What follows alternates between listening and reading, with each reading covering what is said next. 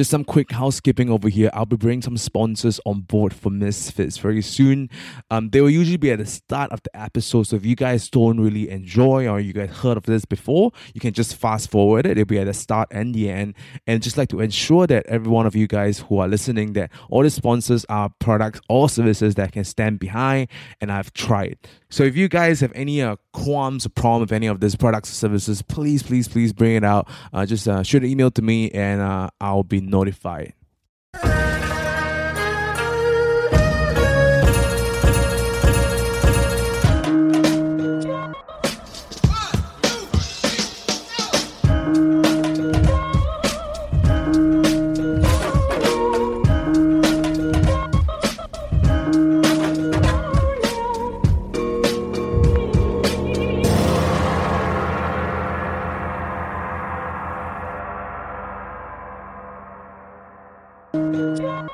This podcast is brought to you by Altizen. If you don't know already, research is concluding that sitting all day is terrible for you. There's this new health phrase going on. It's called sitting is the new smoking.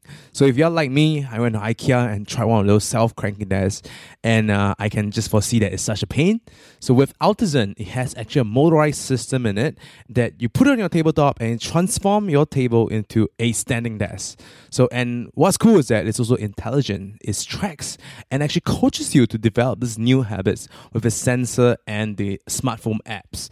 Model starts at $1,350. So check it out at altizen.com to see which might be the right fit for you. And if you decide to get one, you can code Misfits to get a $400 off Altizen immediately. Offer is limited to the first 10 customers. So just shoot them an email and code Misfits. Hey podcast listeners, welcome to episode 20 of Misfits. This is where I speak to the rebels, the outliers, the unconventionals of Singapore. Try to see things as how they see it and to learn from them. So some of these individuals include Gina Tao, who started an ice cream cart business and bought a BMW, all under the age of 22. Dr. Loretta Chen, who is the consultant for the Kingdom of Bhutan, Adrian Pang, and a whole lot more.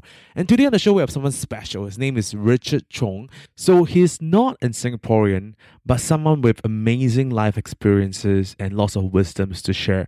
So he is actually one of my first couchsurfing hosts in Melbourne, and he had opened me up to a whole new world. So we became good friends, and he even brought me to indoor skydiving in KL, and I couldn't pass up this opportunity to interview him when he passed by Singapore. So who is he? So Richard retired from the Australian Army at the peak of his military career as a paratrooper after more than 13 years of service, serving in deployments in several theatre of conflicts around the globe. He is also a practitioner of several martial arts, includes Krav Maga, Silat, Filipino martial arts, slacklining, and body flying. So in this conversation, we spoke about Richard's stories as a paratrooper in the Australian Army, how Richard became one of the first person to be paid for a teaching slacklining in Melbourne, self-defense advice for solo travelers, and much, much more. So without further ado, well, thank you so much for taking out a time. You're welcome. I really wanted to interview you for a long time now. And I guess when you start saying that you are coming to Singapore, I was like, oh yes, let's do this. Because I think when I first started traveling, you're my first host for Couchsurfing in Australia. I had I wouldn't know how to describe it because I don't think one word could describe the entire of my experience with you. I'm not sure about the other way around. It was just, for me, it was my first big trip out to Australia, and it was full of excitement, full of the unknown. And I just knew that, okay, well, I'm going to go to Melbourne, and then there will be an Asian brother going to help me out. And there I go. And the first thing I remember coming over to Australia, Melbourne, was like, let's go dance. I was like, oh, this is how fun. And I just love it. Right, so I actually went out to do a little bit of digging on Couchsurfing and found our reference. No kidding. Yeah, and actually, I think this is more a reflection on me than it is to you. Let me just do a little bit of reading. Yes, so here goes. I would be wrong to categorize this human being with a list of adjectives because he is more than that. Rick lives his life surrounding in paradoxical belief, causing him to have multiple personality that's being squeezed into a human shell. What I'll say is that this human shell is a lot of resemblance to Jet Li. Not the Jet Li in the movie, but the Jet Li in real life, the one that get laid like a rock star. And whichever the case, he's a character that you wouldn't want to miss out in your life movie. Well, thanks for a glowing report. That was very flattering, I have to say. Thank you, Brian. I was cringing as I reread this because it really just shows where I am in my life. But also, I'm really glad that sort of wide-eyed, innocent Brian just looking at life full of excitement, like I still am now. And I guess my question for you is that on the other end, what do you feel of me? Because that was almost 7 years ago, and I'm a very different person now. Very good question. So, when you wrote me that request, you were the first ever Asian to have ever written me a request, especially from Southeast Asia. So I get literally at that time easily on average between 50 to 80 requests a week, and I have to sift through all of them. And most of them are European travelers, a lot of Americans, Canadians as well, but primarily Europeans. And so when I got this message from this Asian brother from my parents' side of the world, that's like, dude, this guy's probably going to be just like me, and I got to say yes to him. And I do recall I am very selective about my request acceptance. So I do recall it was quite well written, and I thought, yep, he's coming to stay with me. So beyond that, I had no expectations. I just thought, look, he's probably a young fella. He's probably going to be a little bit innocent and naive and a bit wet behind the nose, you know. But beyond that, I just said, it's an open book. Let's see what he can bring to the table. Yeah, and what were your parting thoughts of me after, I don't know, maybe was it 7 days? Because I stayed with you for 3 days, and then I live with another couchsurfer in the city for 3 days as well, right? So I recall thinking, boy, this kid's so idealistic and so full of bullshit. When is he gonna wake up to himself? But you gotta understand. At the time, I just literally came back from war service, and I'm full of cynicism, and I was a little bit bitter about life, you know. But at the same time, very hopeful. And then I saw you just full of life and full of beans, but at the same time, so full of idealistic concepts that were not real world applicable. So I thought this kid has got so much to learn. But you know what? I was really proud of you. Because despite a lot of the differences in the conversation that we had, or at least differences in ideas, you were very receptive. And I thought, it doesn't matter where you go with your ideology, you're going to be a great listener, and you still are to this day, and you're going to be a fantastic human being, which you clearly are because we're here right now, 7 years down the track. No, and you know what? What you just said reminded me of our conversations that we had. And I was just, and I think one of the moment I remember, I was in the car with you, and I just thought to myself, this guy asks really weird questions. Like his flow of conversation is just so weird. Like it's just not conversational at all. And I think reflecting back, you were probably asking way better questions that are unusual for a normal conversation, but those are like tough questions. I have to say, when you, it's very cliche when you work in an environment where you're consistently and constantly facing imminent danger. Your own mortality kind of keeps popping up a lot in your own narrative, in your own head. So after a period of time, you kind of practice immediacy very, very well, you know. And this is actually a term that I've only recently just come to learn, but I've been practicing it forever. When you're constantly placed in imminent danger, you have a very good reason to practice immediacy, because you don't know if you will wake up the next day to go to work and you come back with all your limbs intact, or worst case scenario, you don't come back at all. So the questions that I like to talk about and the things that I like to talk about are not your typical, hey, how you doing? What do you do for work? I mean, I still want to know what you do for work, because while it doesn't define you, it tells me where you're at in life, and we can it's a starting point for a lot of conversations. However, I like to kind of just dive deep, fast, because this conversation I'm having with you might last 5 minutes, or it might last 5 days, or it might last 5 years. And if the conversation flows well, this will last for 5 lifetimes for me. And you're right, Rick. I think I also sort of right now hold that thought with conversations these days. I bet back then too, but just with more naive ideology, and now just all going through the world a little bit older and wiser and seeing a bit more things.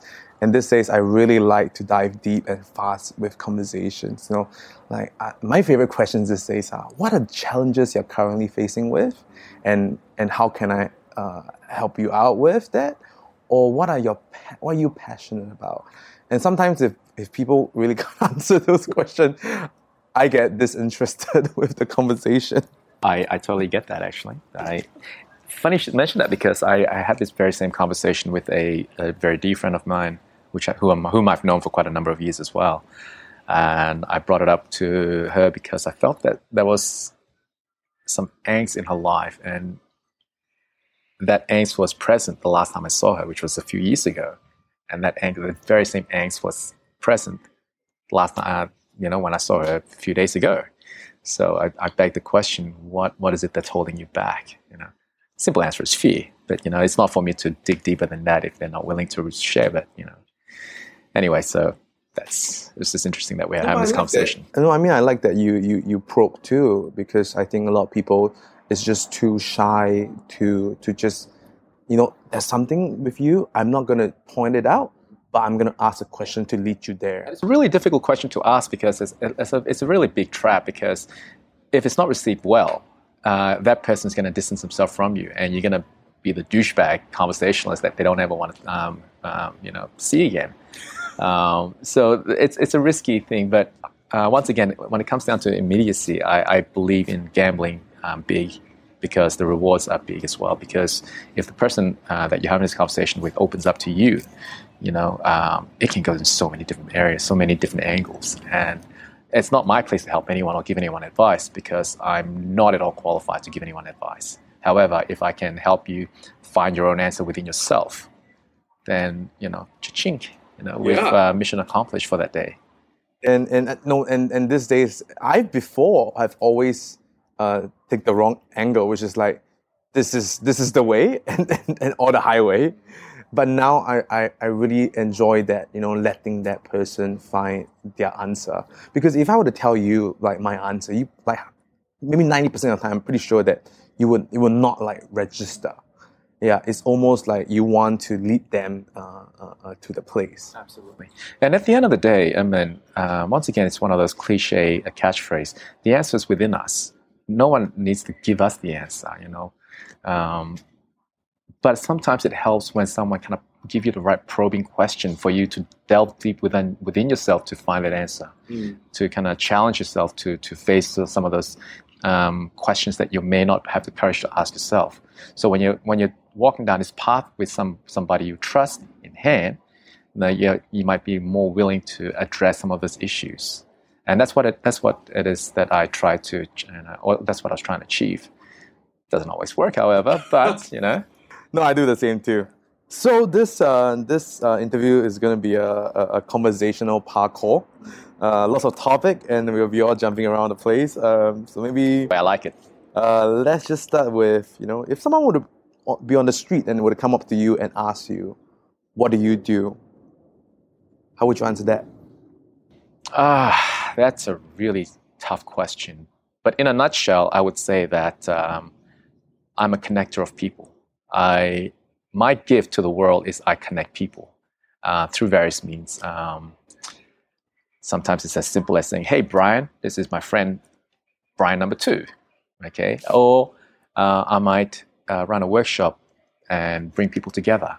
I might throw a random picnic and say, hey, random strangers, come and attend, and magic always happens, you know. And this is like a little catch. I love catchphrases, right? And this is one that I live by: build it and they will come.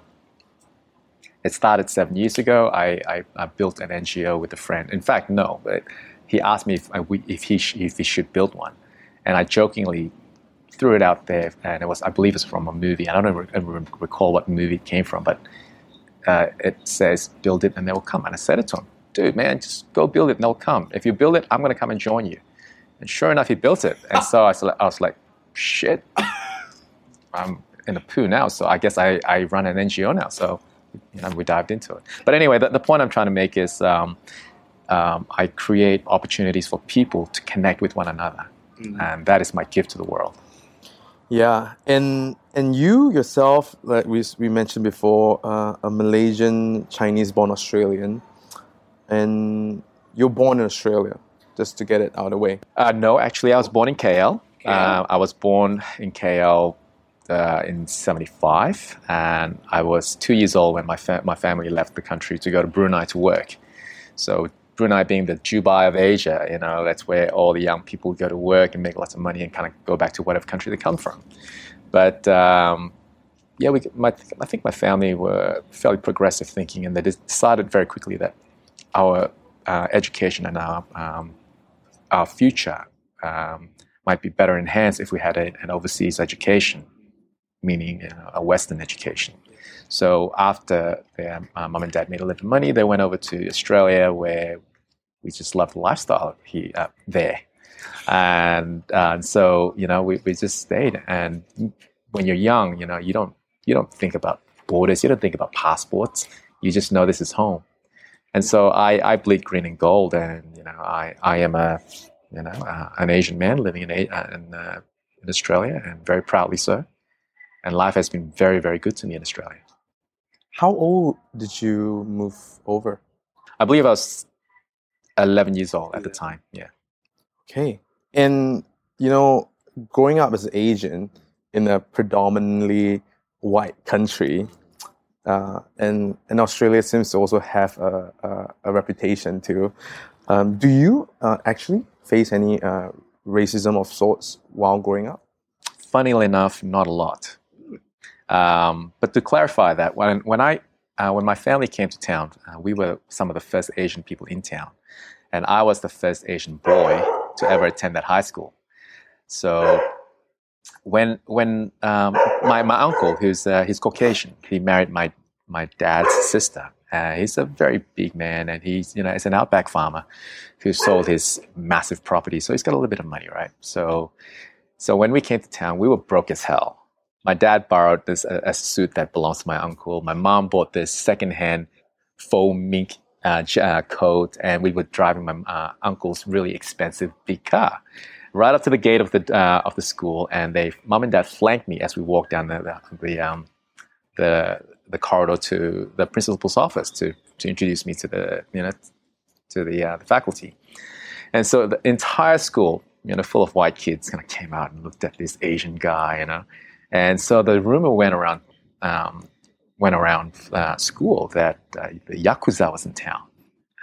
So, being the son of a pretend gangster, and my dad kind of perpetuated that myth with a really close-shaved head. And my uncle also owned a number of pinball parlors, which again perpetuated that whole myth that we were gangsters. So for my entire high school years, I never got bullied. Never once I got bullied. There was a lot of kind of snide comments, a lot of passive-aggressive behaviors.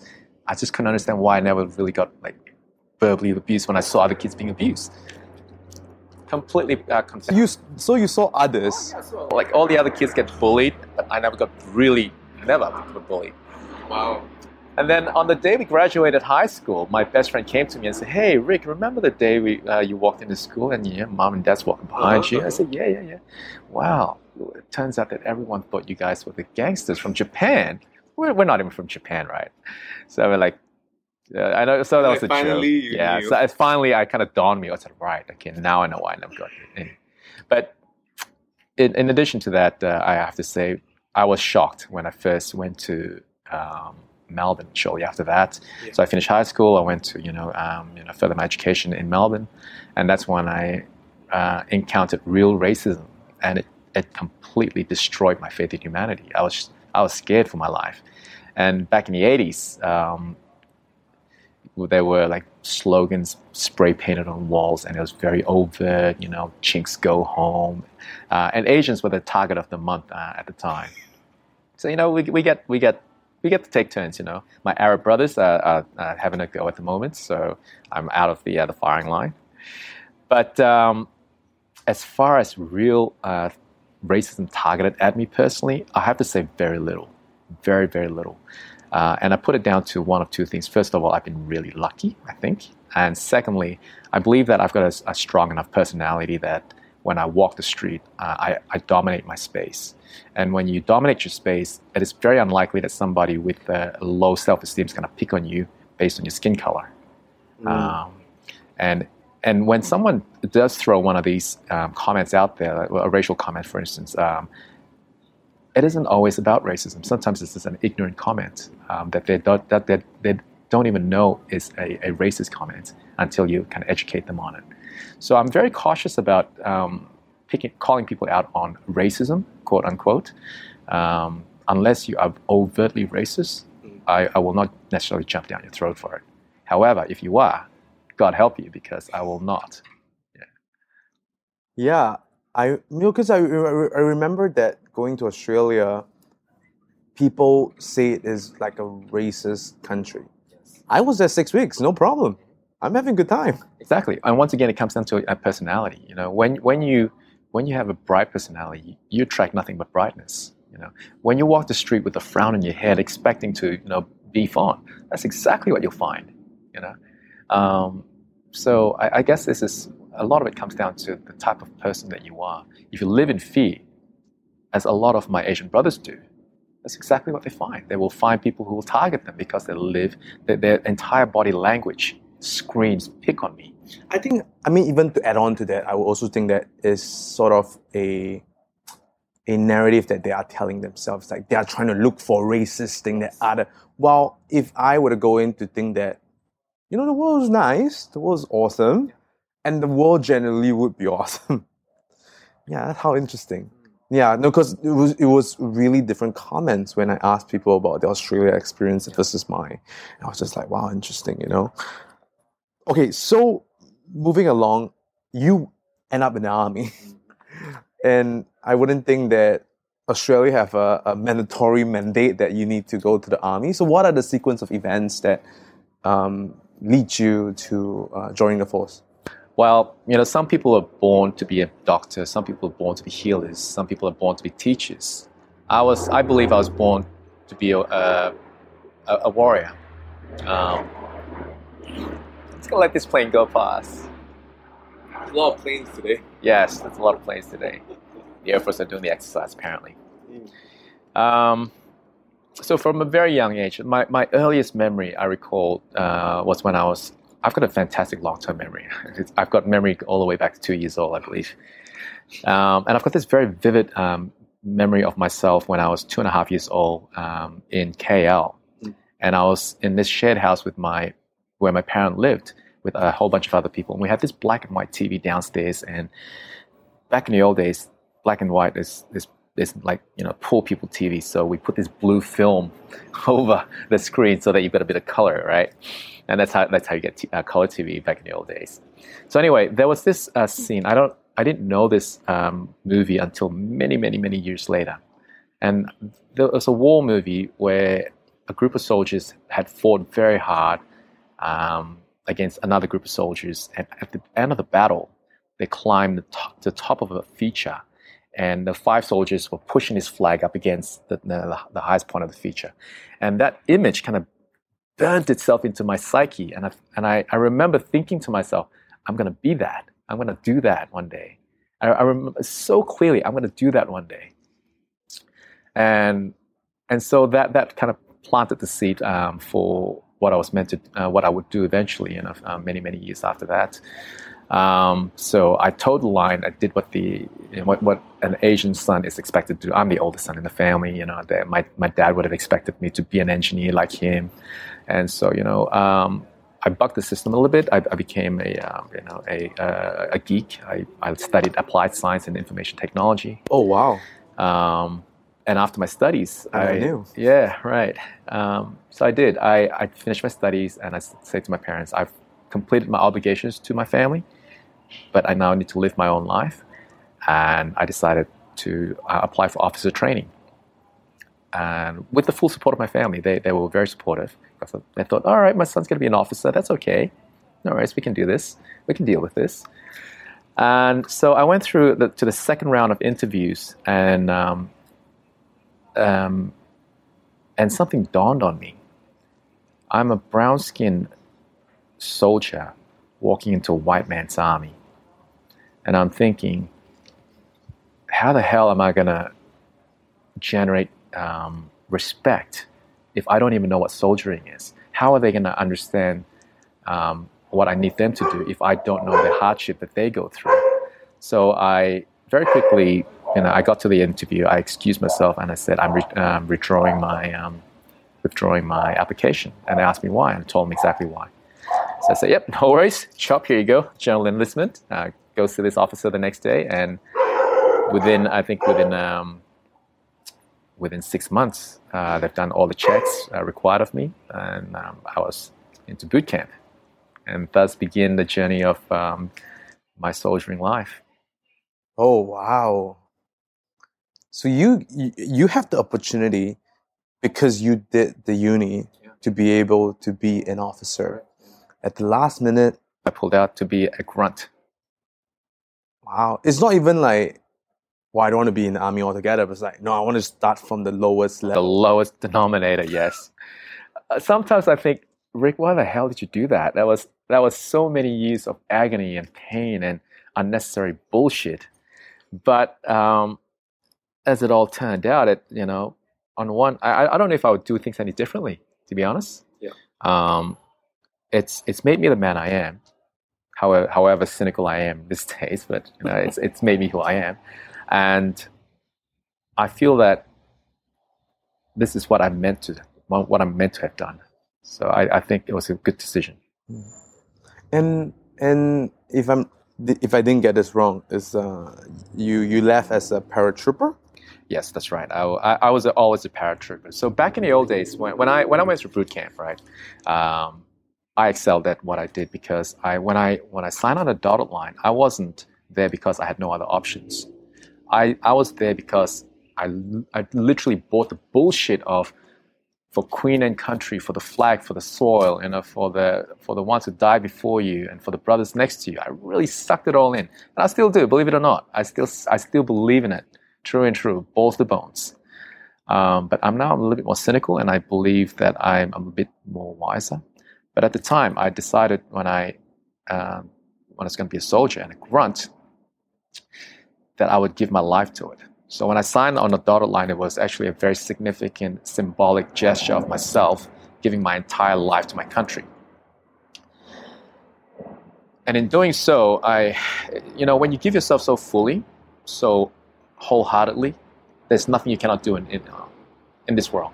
You become an expert at everything. You become an expert at becoming an expert. So I excelled at at boot camp, which isn't hard, by the way. People think boot camp is like, oh my God, It was literally the easiest thing I've ever done in my life. But up to that point, it was the hardest thing I've ever done in my life. I thought, oh my God, nothing will ever be harder than this. But little did I know, holy hell, it just got like a million times harder than that. So I excelled at boot camp, and I went. I chose to be infantry. I could have gone in any stream at the time. So I selected infantry, and I said, yeah, there you go. Because nobody wants infantry, because you are like the lowest common denominator. Yeah. And just so for people who are listening, how would you describe a paratrooper? Because I was on Wikipedia, and it's like, basically a trooper that can do the parachute thing. I was like, all right. There's not much more to it. I mean, but this is also one of the highest. We are an elite unit. So we are a group of very special group of men with very dedicated sense of duty. But what differentiates us from other soldiers is our mode of transport, which is travel in style. That's all. That's how I like to look at it. When you talk about things like elite units, special forces, it's potato. It's all semantics. At the end of the day, we all do a job, and we all either excel at it or we die, or worse yet, our brothers die, and that's all there is to it. So as far as what a paratrooper is, it's basically the ground troops, the shock troops, who dominate a battle space from the sky. So you can have Marines who come from the ocean, and paratroopers. What my guys do, we dominate the airspace. So anything that to do with the sky, helo insertions, parachuting, halo jumps, hey-ho jumps, anything to do with parachute R&Ds, it falls under our domain. And I'm going to ask a very stupid question here, which is, so in the US you have like Navy SEALs and they are like so and so, and what is the paratrooper of the Australian Army? Like where would you place them, or how? My unit where I finished up is part of what we call a Special Forces Training Center, training wing. So we are pretty much in charge of the training, R&D, and everything associated with the Special Forces community operation and support of that operation. So when they go into operation, for instance, we go in with them to support them in their whatever it is they do. Oftentimes when we're not doing that, we're just like any other soldiers doing what other soldiers are doing, patrolling the battlefield, patrolling the cities that we have occupied, providing, and that's not all we do. We also do a lot of things like disaster relief. My first ever live operation was actually my first week into my unit. Walked in, I thought I was tough shit. I was a paratrooper. Walked in with my chest puffed out, oof, And little did I know, my first op was going to be cutting trees. It turned out to be the hottest year in the history of Australian. And are we talking about cutting tree with an axe, or is it like electrical? Anything. None of us were qualified in chainsaws, but they threw a chainsaw in our hands and said, go cut. Now go cut a fire trail. Because we had an area in New South Wales where the entire forest was just being devastated by this massive out-of-control fire. And they threw everything they had at it. And so they had reserve soldiers evacuating civilians. They had us cutting a massive fire trail between the fire and the next state forest. And so that was my first live op. I thought I'd be jumping in with guns blazing, wah, and popping out of the water with face painted, Nope, I was chopping trees down and raking a fire trail. And I remember going with you to Anzac Day, yeah? And you were dressed in your parade uniform. And comparing to the rest of the other people, your uniform seems to be a lot heavier with all the badges. Yes. So let's talk about some of these badges that you've acquired.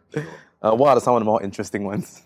Well, we have a lot of embellishments on our coats or our jackets. Some of the things you would have seen on my coat would be my returned serviceman's coat badge, which tells, I guess, the rest of the world that I'm somebody who has served the country on operations and have returned alive.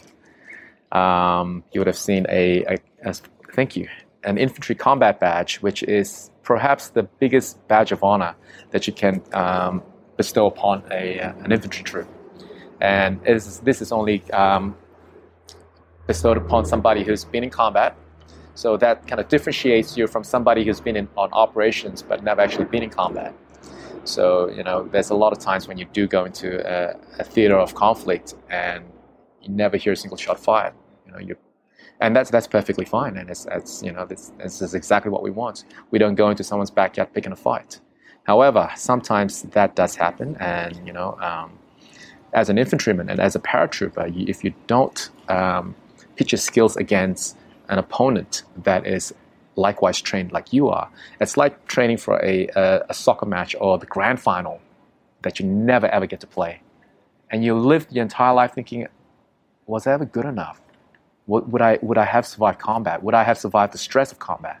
Would I have frozen when the time counted? And these are the big questions a lot of people will thankfully never get to answer. And I think it's a fantastic thing that they don't ever have to answer that.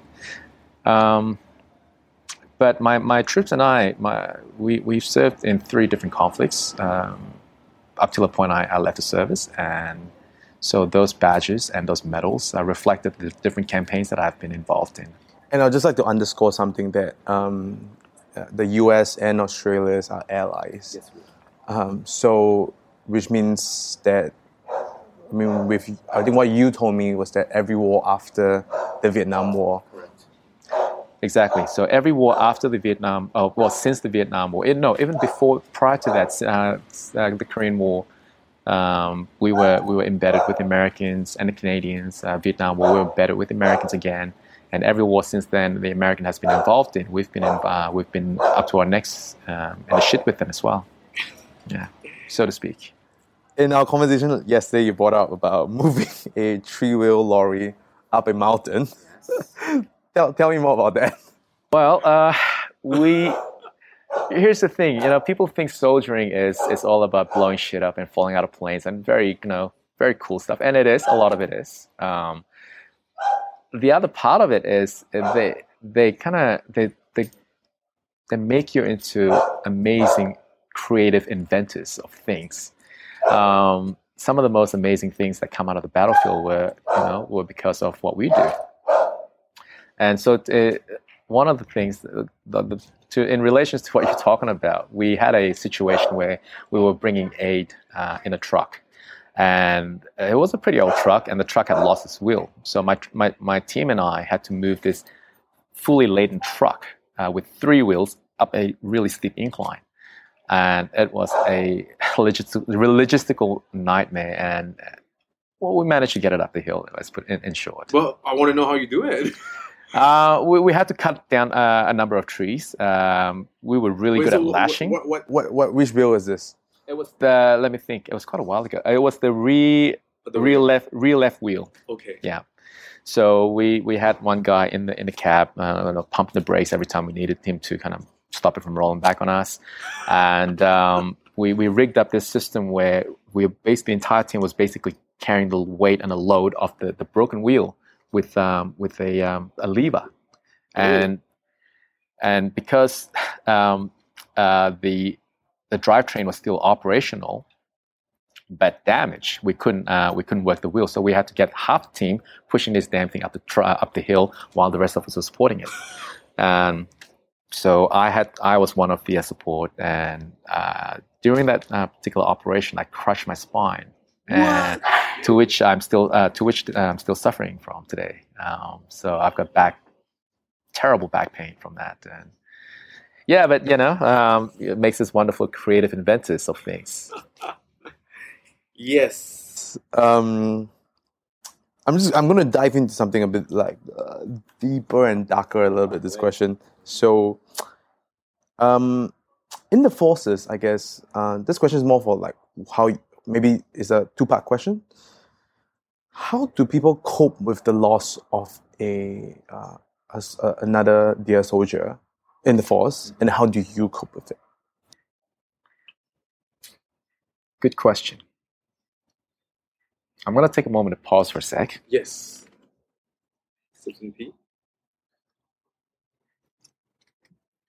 This question always takes me places. Yeah, we can come back to it. How about that? It's fine. It's while it's kind of fresh in my mind, I like to just knock on the head, and I think this is something I'd like to share with the general public as well.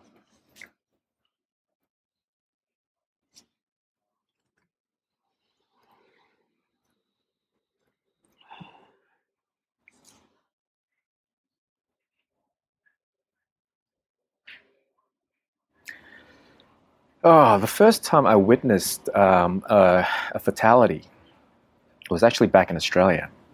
We were making preparations for deployment, and it was a brigade-size operation. And so, part of part of what we do as paratroopers is we are really good at adapting our mode of operation. So yes, we dominate the sky and dominate the battlefield, but we also become experts at other modes of insertion. On this particular operation, we were working with heavy armor and armored transport vehicles. So we were basically inserting with what we call ASLAVs, which are six-wheeled armored vehicles. They are effectively a light armored tank that can go on pretty much any type of terrain, where the crew commander can sit outside of his hatch to have a good view of the battlefield when he's not on fire. His driver sits next to him under cover inside a covered enclosed capsule. On this particular convoy, we were returning from a particularly difficult exercise, and the driver had lost control of the ASLAV, and it rolled down an embankment. I was in the vehicle directly behind that disabled, that downed vehicle. So we were the first responders, and the vehicle had rolled on top of the crew commander, but he was just his chest was outside of the vehicle, up to his. This is probably a bit gruesome. I don't know if you may want to edit this, but I'm going to tell it to you anyway. No, go for it. He was completely lucid, and he said to us that he needed the phone. He needed to call his wife.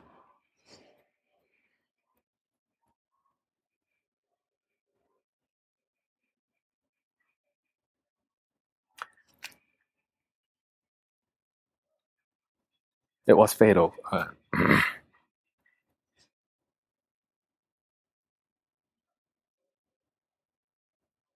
He got his last call.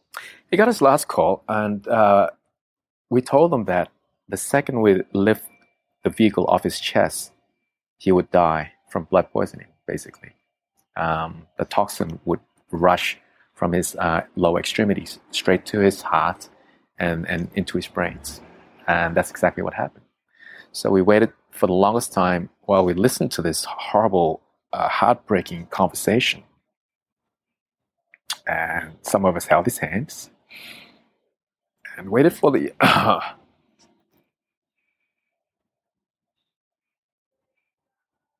can see it must be a really tough decision for everyone It over was. there too, It was. because it's more of a situation where you know that in any moment, if you lift it up, he's going to end his life. But yet, you don't want to let him suffer in pain any longer. It's the hardest decision to make the call. It's not my decision, obviously, to make. I was just a private at the time.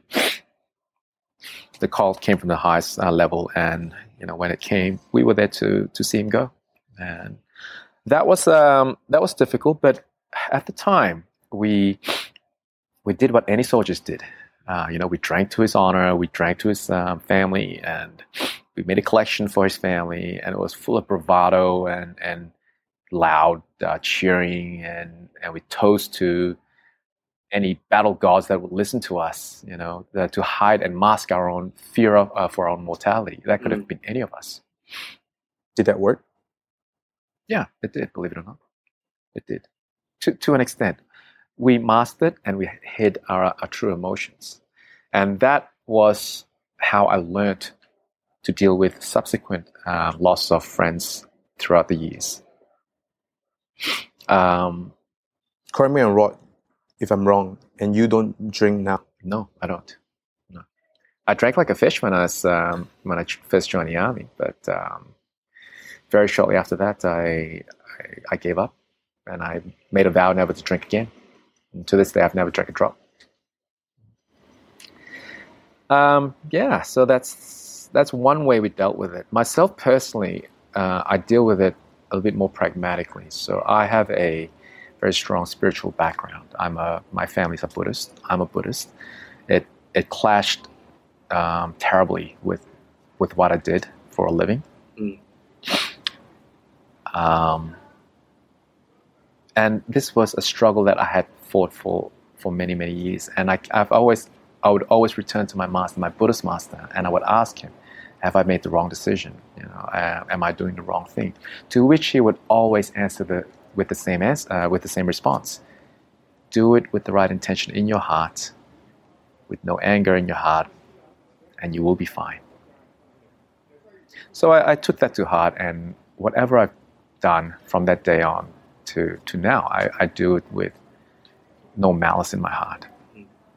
When I have to hurt somebody in the line of duty, I do it with absolutely no malice in my heart, with the exception of a few times when I lost my shit, I lost my cool. I have to say those were not my finest moments. But yes, I always try and keep those kind of little lessons in my heart. Yeah, and I think this is a perfect segue for how you were as force for almost 12 years. And, what were the decisions or sequence of events that led you to leave the force? Oh, wow. That was probably the simplest, but at the same time, the most difficult decisions of my life. Joining, I thought, was a hard decision because I was full of fear of the unknown. But leaving, I was full of fear of the known. I knew that I would be going back to the default world. I was going back to mediocrity. When I was in uniform, or when I was in the service rather, because we're not always in uniform. When I was in the service, I'm not ordinary Joe. I'm beyond that. I'm beyond Superman. It is amazing what you kind of, the narrative that goes through your mind when you have to put yourself in that position. We consider ourselves dangerous men. We consider ourselves special people, in a very special kind of environment among among like-minded people. And what one of the difficult things for me was knowing that I'd be losing not just my payroll, but I'm losing my brotherhood.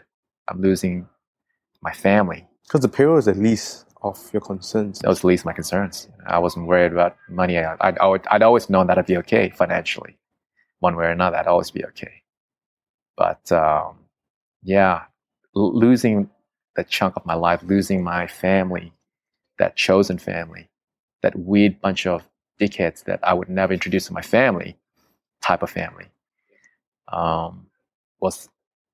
it filled me with absolute terror.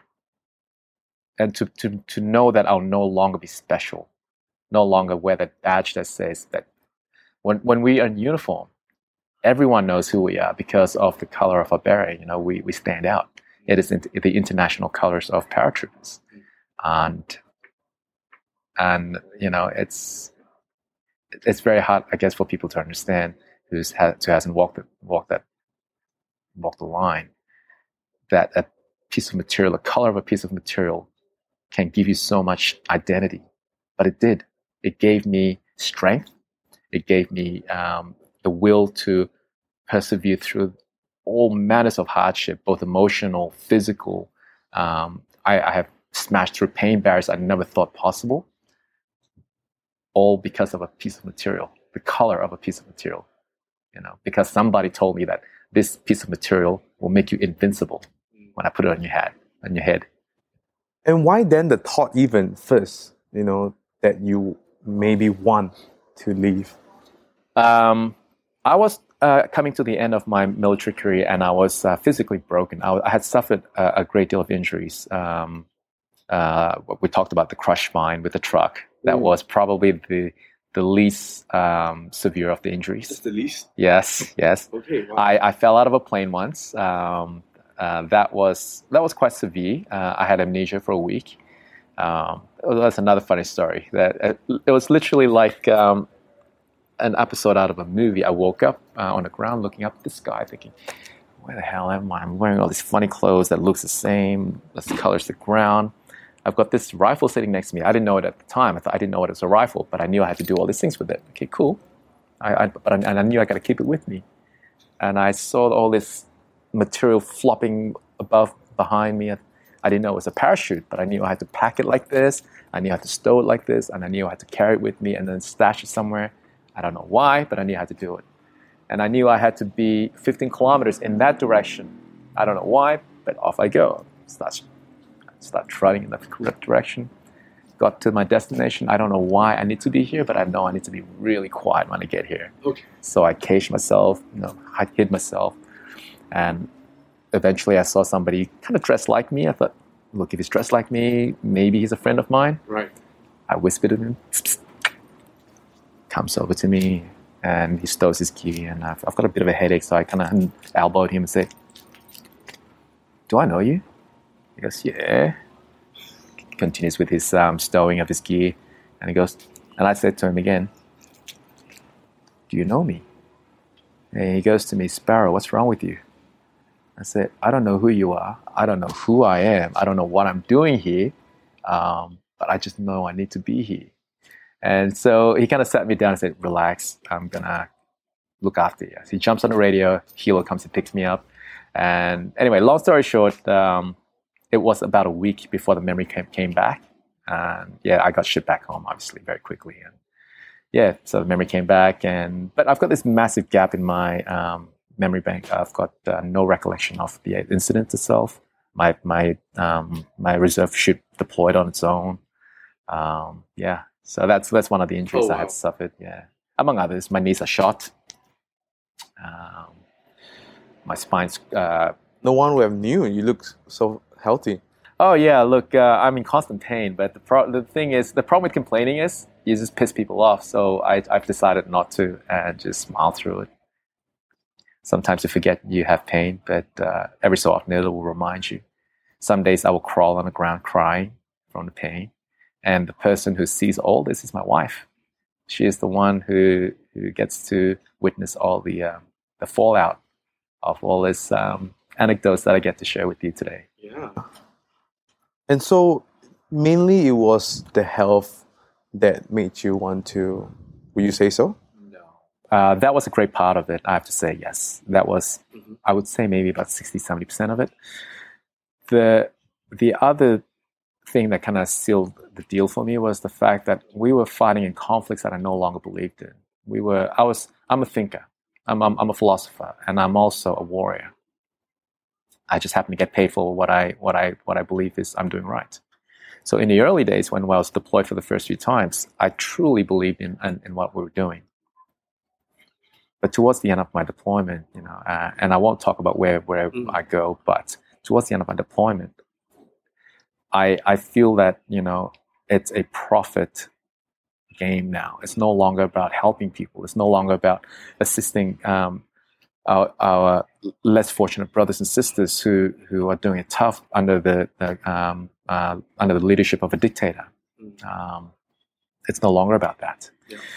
So on top of that, when I started questioning things, I found that the establishment do not like soldiers who question orders. They don't like soldiers who think too much. They do want you to think critically on operational matters, but not political matters.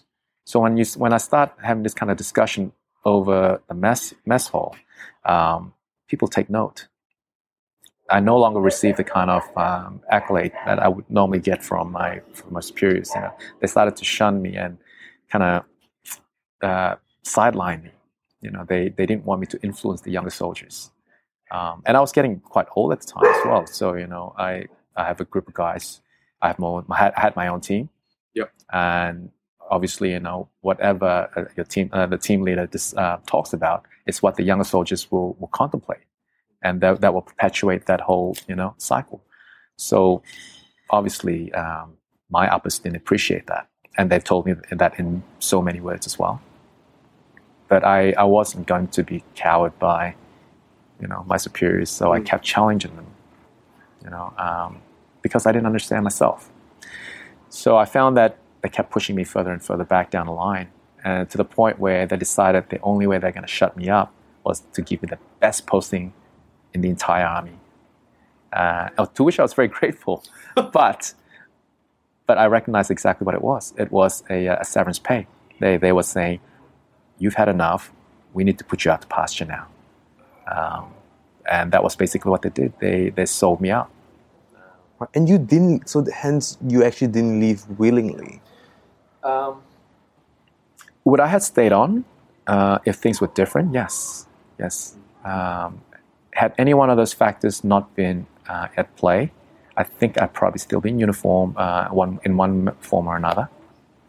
But given what it is, here I am having a conversation with you. And this really actually is a good segue to the next thing we're talking about, which is a soldier and a warrior. Maybe you'd like to tell me more a little bit about that.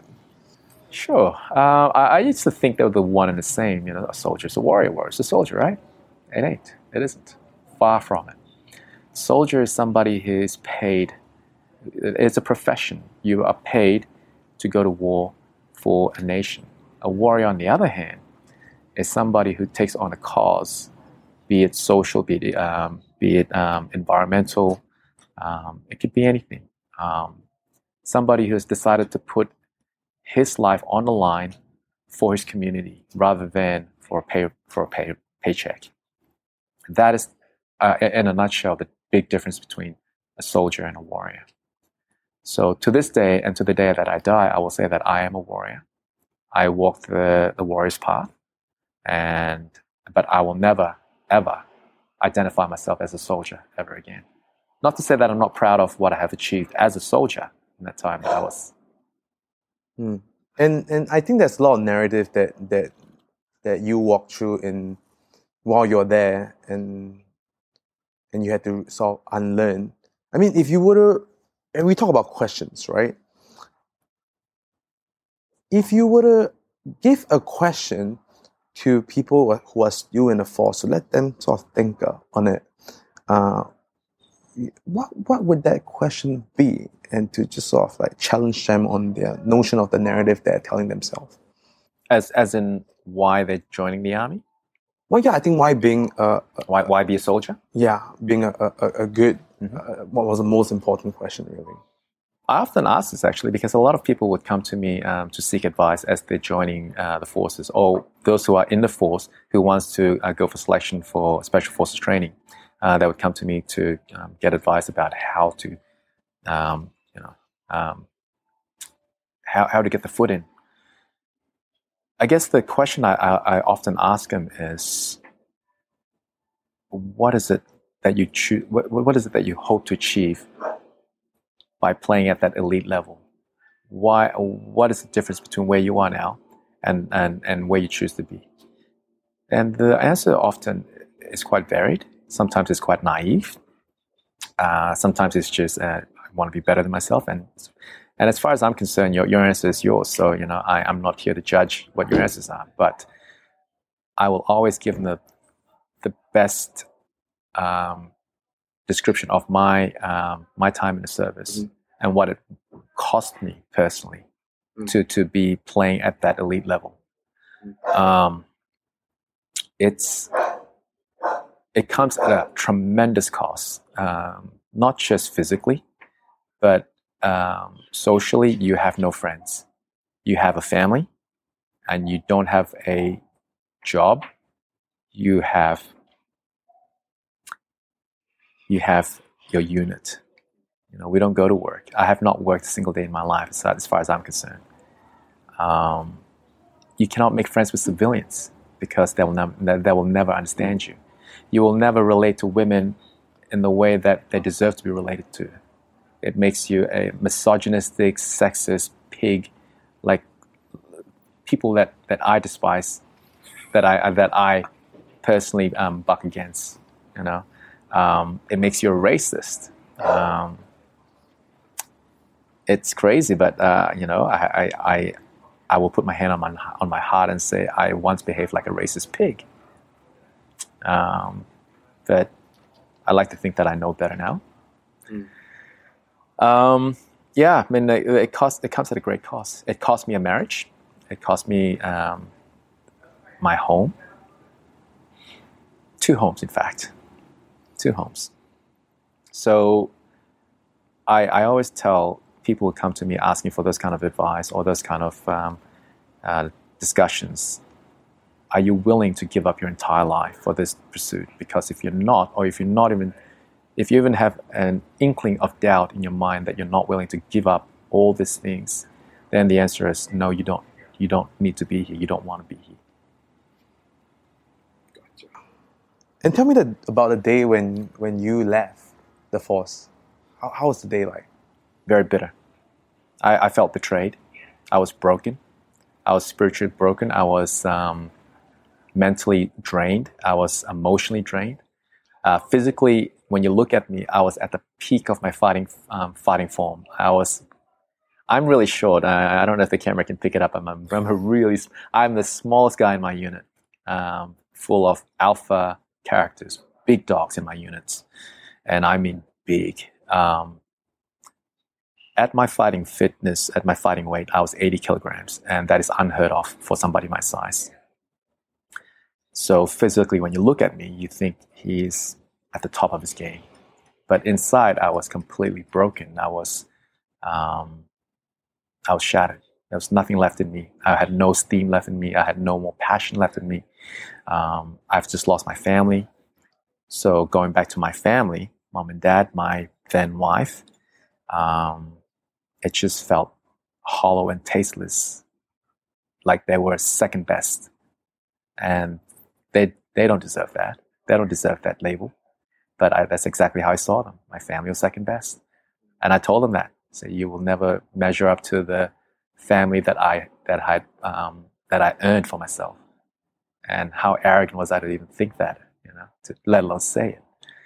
So it was a very bitter day. I left the service knowing that things will never be the same, And I don't know if you're willing to share about this, but looking back, what do you? Because you mentioned a little bit about depression,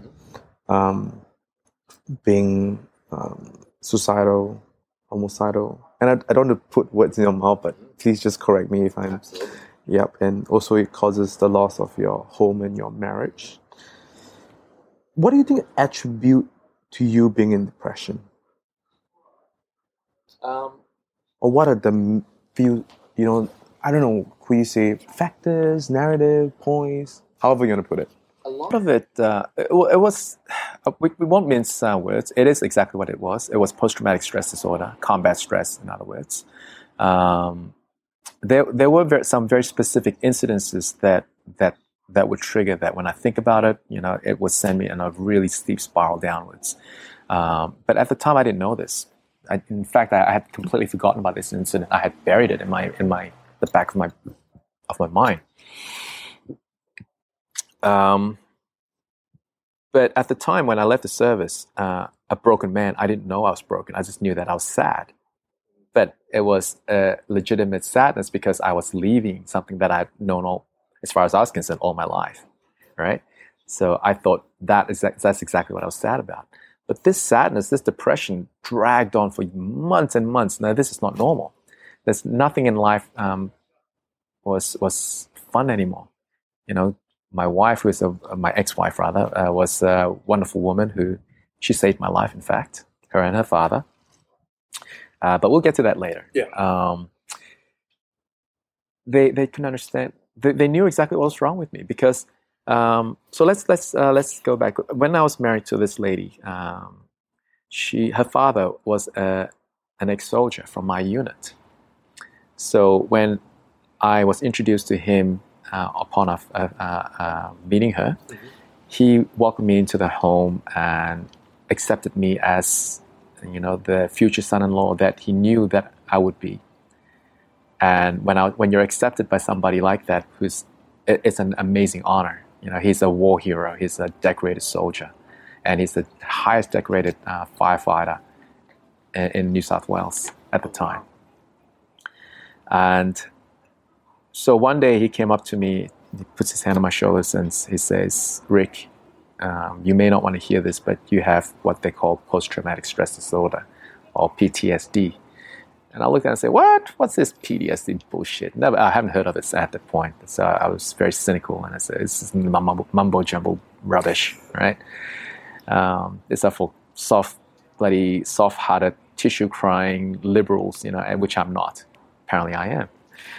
Anyway, so I kind of rejected his assessment. And at the time, all I knew, I was either very, very sad, very depressed, or I was incredibly angry. The kind of rage that I cannot explain, where I would just destroy the entire house.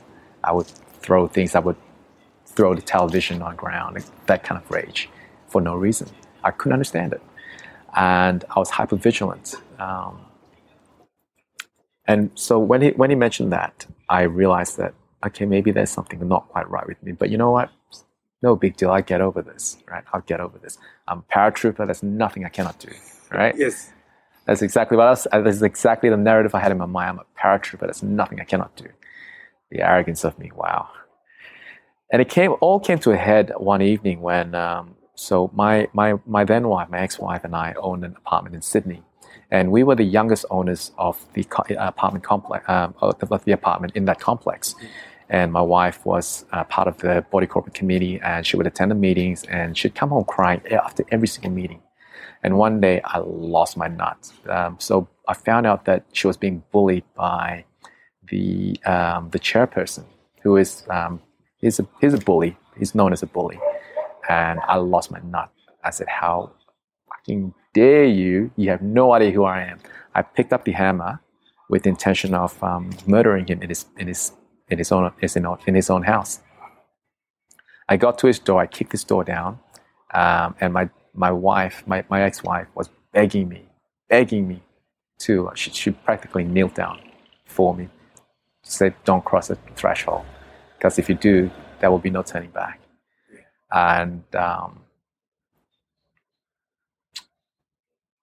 And then my father-in-law, thank God, bless him, appeared. He was there at the time, visiting with his daughter and me. He appeared behind me. He puts his hand on my shoulder while I was raging with a hammer, about to go full postal on this man. He puts his hand on my shoulders and he says, "Rick, it's okay. I understand." So I look at him in his eyes, and he looks at me. He says again, "I understand. I get it." And that's all he said. And I just broke down crying. I dropped the hammer and I said, what's happening to me? What is happening to me? I said, this rage is not normal. And that's when I said to them, I will accept help. I will go to a psychological analyze and whatever else. Yeah. And I would actually commit myself into a hospital if I need to. So I did for, I thought it would be for about, 6 days, a week, 7, maybe 2 weeks. I ended up being incarcerated, and I was in incarceration. What do you mean? Like, do you get tied up? No, it wasn't one of those type of places. But I was locked up at a nut house for almost 6 months. 6 months, yeah. It was some of the hardest things I've ever had to face. But at the same time, it was also the start of my recovery. It gave me a lot of skills to deal with the stress that comes up, that surface. And it's not all doom. Like, we've talked a lot about the doom and gloom of service life, and there's a lot of it. But on the other side of the flip side of the coin, there's a lot of positive that comes out of it. Like, it's amazing. Like, the life skills I've learned from this nut house saved my life. And believe it or not, it's helped a lot of other people that I've come in contact with throughout the years. One of whom is my best mate, who also was in the army, that served with me. I was able to use some of those skills to help him cope with his stress. So it's not all doom and gloom. Yeah. No, I mean, of course. I mean, I think which is why I love this kind of interview, because it's long. You can just talk about anything you want, and I think that's kind of like how life is, right? There's two sides to the coin, and if you just give the person 3 minutes, what can they tell you in 3 minutes? Yeah, well, I'm glad 6 months was over for you, and but it's so long. 6 months is, yeah, man. It's really long. Yeah. But it was really, I mean, like I say incarceration. It was incarceration, but it was like a country club, to be honest. You know, it was. Oh. Man, like It was a buffet. it was a buffet. You know, I get to exercise. No, actually, no, I couldn't exercise. It was explained to me that the exercise I was doing compounded the aggression I had within me. So all I wanted to do was throw fists. I wanted to beat things up. Right. You know, if I couldn't do that, I played tennis. But I was smacking the ball with such venom. You know, they banned me from every sport. Like They every put you time. to slacklining. Well, they didn't know slacklining back All then, right. But anyway, Hey, you know what? That would be a great one for. Well, we'll come to that too. Yeah, You we know, can come after to that. the We can come to slacklining. that. So would you say that the 6 months was the thing that really pulled you out from? Definitely. Yeah. Definitely. I wouldn't say it pulled me out. It gave me some skills to deal with the uncontrollable rage. Mm-hmm. There was still a lot of work I had to do myself, and I still believe to this day that the hospital didn't cure me. They dosed me up with so much drugs that I couldn't put one and one together. I was numb the entire time. I was on literally handfuls of psychotics, antipsychotics every single day. Oh my God. And it was unpleasant, you know. And the thing that I came to realize was I much rather be in jail or dead than be numb like I was in that entire period of my time there. Mm-hmm. So so I took myself off it and I came. Silly thing. Well, I'm glad that you had to. I had to, but it was against the doctor's advice. It was very painful. The withdrawal symptoms were horrendous. I was incapacitated for at least a week. I was throwing up. You know, you've seen movies where people are withdrawing from cocaine or any type of hard drugs. You know, they're sweating, they're rolling around, they're screaming. That was me. That was me for 7 solid days, and I was just throwing up all over my bed, and I was a basket case. Were you then still with wifey, or were you just alone? Yep, she was looking after me. What a woman! Yeah, she was an amazing human being. You know, and she saw me, you know, through the night terrors, the nightmares I have at night, waking up, punching her, you know, because I thought I was fighting the enemy. I mean, like I'm not proud to say it, but I would beat my then wife in her sleep, thinking she was the enemy. It was a horrible, horrible period of my life, period of her life as well. But to her absolute credit, she stuck by me until I was well enough to look after myself before she said, I can't do this anymore. You know, both her and her father, you know, saved my life.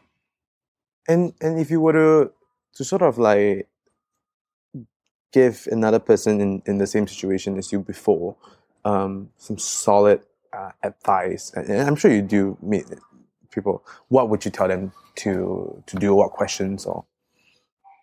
Solid advice. Like I said before, it's not my place to give anyone advice. But if somebody asks me what's important in my life, is to find something greater than yourself to fight for. Right. No. How about when you meet that Dan Rick right now, before checking in himself to the clinic? Yeah. What would you tell him? How about that? Giving your old self advice. Breathe. Just breathe. Just breathe. Things will turn out well. Okay. I'm just going to dig in a little bit more into it, because I think this is fascinating. I think a lot of people will get a lot of this. Do you remember what are some of the narrative you need to rewire or relearn just to adjust yourself back to society? Absolutely. I think one of the biggest one was that people don't owe me shit. The general public don't owe me anything. They didn't ask me to stand up for them. They didn't ask me to dig the hole for them and sit in that hole for 6 weeks waiting for something to happen. They didn't ask me to go hungry all those times. You know, they certainly didn't ask me to sign my life on the dotted line. It was my own decision. that was probably the one that I keep having to remind myself, because I would often, even after coming out of the service, putting my uniform away, I just viewed civilians as waste of breath, waste of DNA, waste of potential. That's how arrogant I was, And sometimes I even catch myself still slipping back into that narrative, and I have to say, hey, dude, we're not going back there again. No, I said no. I have the same narrative, but I think from a very different angle. I was like, wow, I wish I can just tell you the answer right now. I'm going to control myself not to tell you that. I'm going to lead you to it. Yeah. So that's probably one of the things that kind of keep popping up in relations to military service. At least that's what it is. Yeah. There's a lot of different things that can pop into my mind in relations to that question. And you and I I'm just going to do a left turn here. You and I are big on solo traveling. And I feel that, traveling means different things to different people. So what have you gotten most out of your solo trips? And when did you start it? I started shortly after I left service. I started doing volunteer work because I felt I was missing that mission in life. Okay. And so I started doing volunteer work in my community back in New South Wales. And I found that it was very fulfilling. And I kind of just expanded on it. So I decided I would not just help my local community, but I would help the community abroad, people I don't know. So I picked Nepal as a random location. I signed up as one of those voluntourism thing, thinking I was king shit and I was doing great, saving the world. I'm gonna look great on Facebook with all my photos. And you do it. And I did it. Yeah, I had all the photos to prove how great I was when I was in Nepal. There was a lot of likes. Yes, lots of likes. My ego was stroked the whole way through. I was feeling very good about myself. Shortly after, but what I learned from that though is traveling is about people. Traveling isn't about a place. What I have learned about all the years I've been traveling is that the place is only as good as the people who make it. So when I say to you, I didn't enjoy a particular place, it's because those people will not allow, perhaps it's the wrong way to say, I have not learned how to connect with those people in that location. I'm just very humble way of saying. Yeah. So that's what it comes down to. When I go to a place, doesn't matter what place that is, I always reach out in the best way I know how, which is the very Australian way. G'day, how you doing? I'm Rick, I'm from Australia. Be my friend, let's talk. No? Oh, whoa, shit, sorry. Okay, too much? All right, that's cool. Let's try something else. And we talked about immediacy, I practiced it when I was in the army because when I meet a girl, when I'm still in uniform, I don't know if I'm going to be deployed the next day, the next week, or if I'm going to go to work one day and come back with one less limb.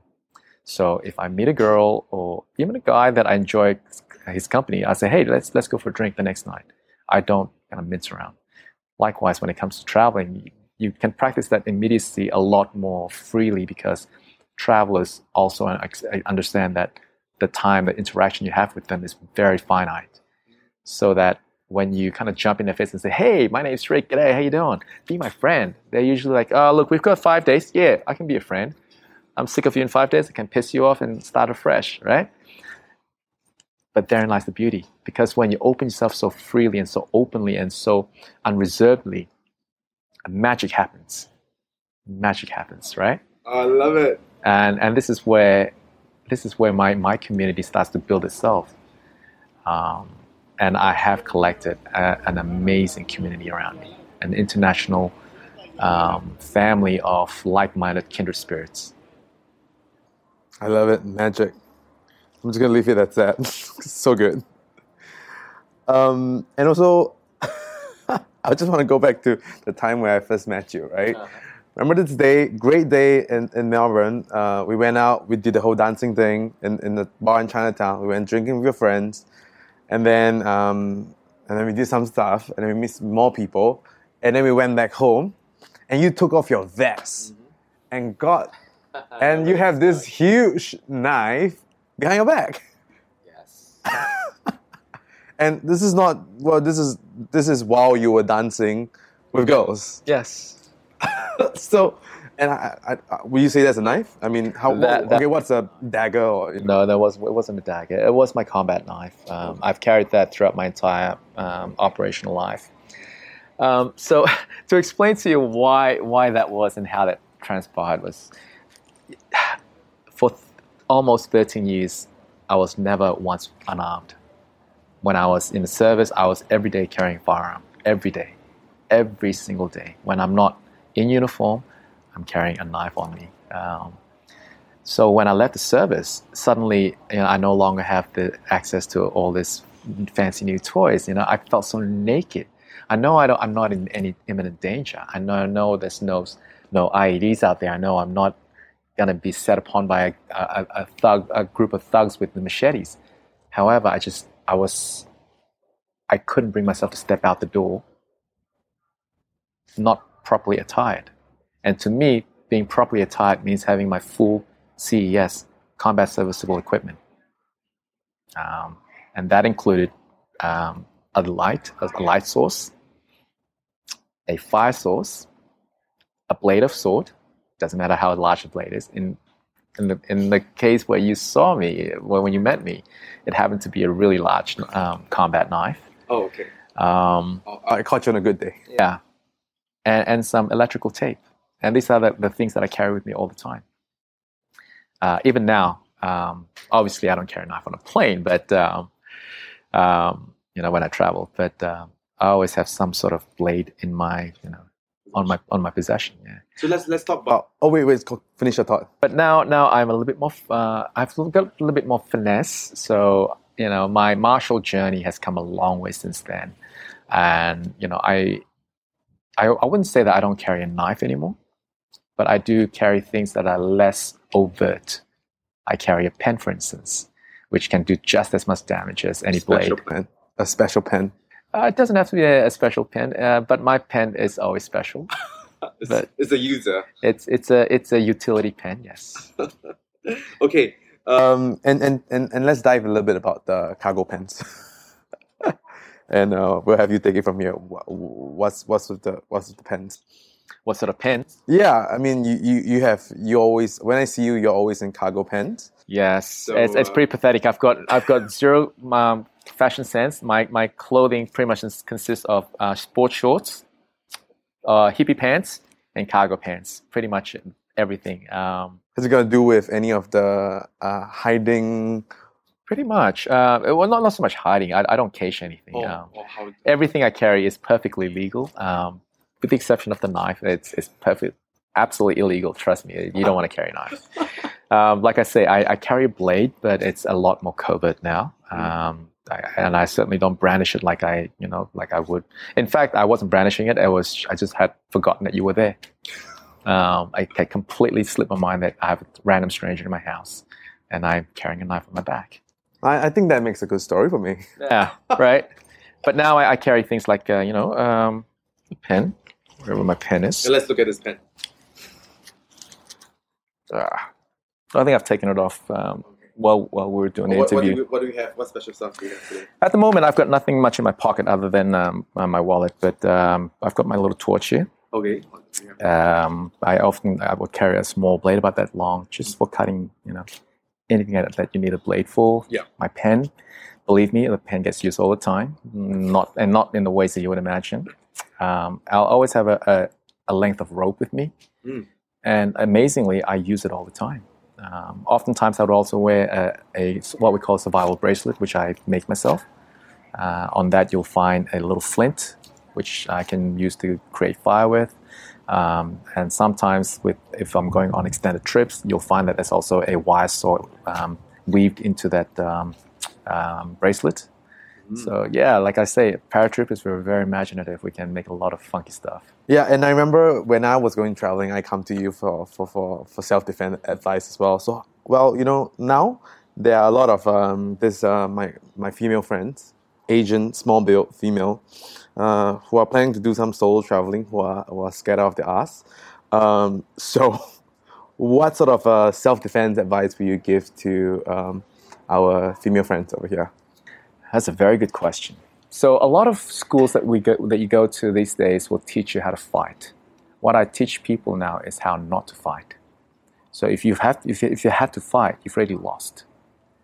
What I teach people is fight psychology, how to disengage, how to identify a dangerous situation, how to assess a battlefield, how to conduct a battlefield assessment, how to disengage from a hostile environment, how to disengage with all the people that you need with you from a hostile environment.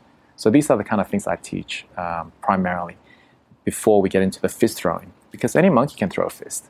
I can teach literally a chimp to throw fists and be very effective at it. But it takes life experience to teach how not to get into a fight. And if they don't have you as a resource because of geographical location, is there anything like online or courses or things that they can find? There is, okay. But be very cautious about what you learn online, because it's like learning kung fu from a comic book. That's true. Okay. The situation tested. Yeah, because whilst you may have the step-by-step procedure of what you do in a particular situation, what is missing in that in that whole package is context and experience. Mm-hmm. So that instructor, who may be very good at their craft and may be very effective in that particular technique, is showing you that technique. You're not able to ask the questions that needs to be asked. So be very cautious about learning from an internet source. But if you do learn from a person, always speak to people who are from that community. Don't just randomly go to a dojo and expect that you're gonna. What questions should they be asking? First of all, talk to people in the community, from within your community, people that you know practice the art. Doesn't matter what art it is. It could be traditional martial arts. But if you want to practice an art that is practical, and that will get you out of trouble with minimal amount of training and application, you got to do Krav Maga, boxing, Krav Maga, or Muay Thai, and a bit of Brazilian Jiu-Jitsu, BJJ, a bit of ground fighting. So these are the what I call the holy trinity. With these three basics of this three code under your belt, you are a really difficult target to take down. But if you become an expert at any one of these three, you stand a far better chance of surviving a hostile encounter. Okay, one weapon to carry. Pepper spray? Yes, no. No, definitely not. Okay, because pepper spray under duress, you will never read the environment properly. Okay, if I pull up a pepper spray right now, I'm going to get a face full of it, not you, because the wind's coming in this direction. Oh. Right?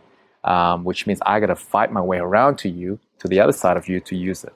All right? So never, ever go pepper spray. Unless you are law enforcement and you're trained to do so. So don't even take weapons. Just no. Really I just didn't run. say that. I didn't say that. Yeah, absolutely, run. Okay. If you can avoid it, run.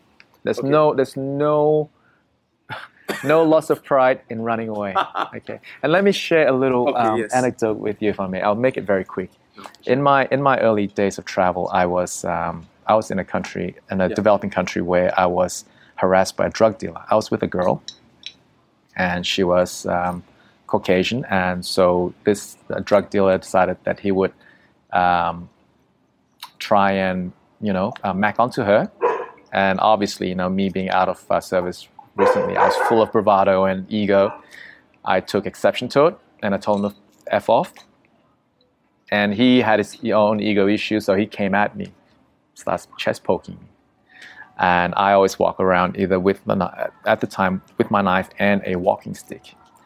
And because I was in public, I wasn't going to pull out a knife, so I broke his ribs with a very quick jab into his rib, and I felt it crack. It collapsed, and he ran away. Okay, I thought that's the end of the engagement. I'm feeling pretty good about myself, strut away. A little bit later in the afternoon, I saw this guy again further down, somewhere in the city, and I knew he was waiting for me because he was staring at me, and his whole body posture, his whole body language was aggressive. And then I noticed something that in his hand that was hiding from me, and he was tapping it against his leg like that. And I knew he was. I would never have picked it up had he not been tapping it on his leg. He was nervous. He was tapping it. He was doing this. And then I realized it was shiny. It was a curved, long, shiny blade. It was a kukri. I thought, you've not had enough. I'm going to destroy you. So I pretended I didn't see him. I sauntered close to him, and as soon as I got close enough, I pulled out my own knife, which was the folding knife, and I just went to town on him. I didn't deploy the blade. I just grabbed his knife hand and just started pounding him. And he opened up. And he felt like a ton of shit because he wasn't expecting me to engage him. And out of the corner of my eye, as I was pounding him, came two of his buddies. I thought, oh, here we go. It's on like Donkey Kong. I kind of broke contact. I pushed him aside. His friends came running, grabs him, grabs the knife, and then runs off into the alleyway. I thought, whoa, that was unusual. That's cool. All right, so I walked away feeling pretty proud of myself. All right. And I never thought about it for another week. The next week, I was in the city, and I was meeting some friends in a foreign city. And as I was walking down the street, I saw a guy, a Caucasian, who was new in town. Because when you're traveling, you kind of notice all the faces very quickly, especially when you've spent several months in that place. And so when I notice a new face, I always make a note of it. And this guy was new. He's been there for at least a few days, but he's new. He's grinning at me, and it's in a big American accent. He says, "I know you." I look at him and said, "No, you don't know me, buddy. Yeah, no. Asian people, we all look the same, And I just kept walking. I said, "No, I know you. You're the knife guy." And I just went from yellow to white. It's like, "Nah, you're mistaken, man. I don't know what knife guy is." And I walked away. And he was next to him was a local girl who then confirmed what he was saying. He said, yes, I know you. You're the knife man. And I kind of went from white to green, and I felt like throwing up at the time because I thought, I thought I did all this and I was not recognized because I was just blending into the background, right? No, the entire city recognized me. So she said, yes, yes, I know you knife man because you helped my sister. I said, help your sister? Fucking what? And then I recalled a week prior to the knife incident, there was a guy on a motorcycle who ran over a woman with an infant. The mother was badly injured. The baby was very badly injured. And so I was rendering assistance to this mother and baby. And this Nepali, this random stranger starts chest poking me, and I was yabbering in the local language. I couldn't understand. So I shoved him back and said, "Fuck off, help me, or fuck off," in English. I had no idea if he understood me or not. But he yabbing on about something and then just disappeared into the crowd. I said, that's fine. So I went back to doing my thing. Turns out the guy I face palmed and told to fuck off was the brother of the guy of the guy with the knife, the drug dealer. So I'm kind of thinking, oh my God, I'm going to throw up at this stage. I've just opened up a drug dealer. I've insulted his brother. And I'm pretty sure I have pissed off his uncle somewhere along the line. And the entire city is going to come gunning for me. And they know you. Everyone knows me. Like random strangers. A white guy who just arrived in the city knows me. How does the local drug dealer not know me? So what does that mean? I'm living the entire time in absolute fear of my life. So why am I sharing this story with you? Goes back to your question. What do you do in a situation when you have to defend yourself? Fucking run away, dude. There's no shame in running away. Just because you can, just because you have the skill sets to eliminate a hostile target, doesn't mean that you should. Because the cost is immeasurable. You'd have no idea how that's going to affect the the situation that you're currently in. You have no idea the risk you can put the people you're with at when you decide to engage somebody like that. You know, I have just literally put the girl's life in danger because she's recognized now, myself in danger, and all my party, whoever choose to hang around me, in danger as a target for those bad people. So, moral of the story is, don't do drugs, or don't get into fights with drug dealers, Or run away. Yeah, it's a lot of moral of the story there. Sorry, that was a bit longer than I'd expected. But, No, that was a great story, and a good sort of antidote to cement the thought that, you know, even if you have the skill set, maybe the better decision is actually to walk away. Yeah, absolutely. So it took me a number of lessons to learn, to learn the hard way. I mean, even after that very same fact, I was back in Australia and literally made the exact identical mistake.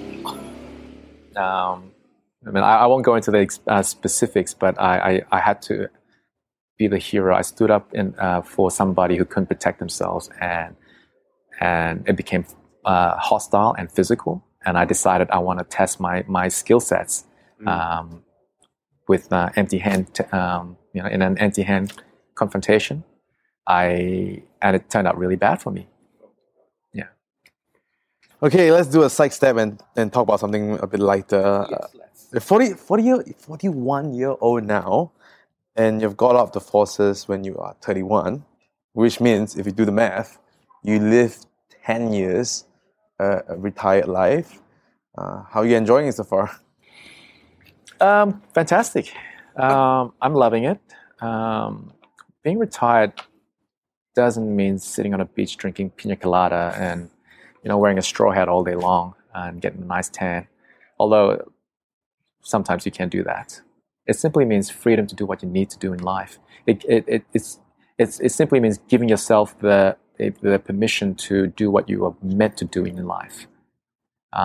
Be it painting, be it writing poetry, be it helping people. And I found that in the 10 years that I've been retired, the moments that I find I'm most fulfilled is when I'm serving others. It doesn't have to be in grand manners like doing work in Nepal or anything. It could be just helping a friend move home. It could be just talking to a random stranger who was crying on a bench. Serving the community is what drives me, and that's what I'm most passionate about. And so everything that I do in life now is to make sure that I live that truth, because it makes me happy. How did you find out about that? Purely accidental. Yeah. Absolutely. Obviously, when I was in Nepal working in the orphanage, I had a great time. I didn't realize I was having a great time because I was serving. I just realized I was having a great time. I thought because I was traveling, I was in a different place, someplace exotic, and people were, patting me on the back, and I was getting lots of likes on my Facebook page, my ego thing again. But there seems to be a trend in all these little things that I did. The things that made me most happiest was, as I say, when I was serving other people. And I just want to dig into a little bit more about being retired. How much money do you allocate for yourself on a monthly basis these days? How much do you think before, and how much do you actually spend? That's a very good question.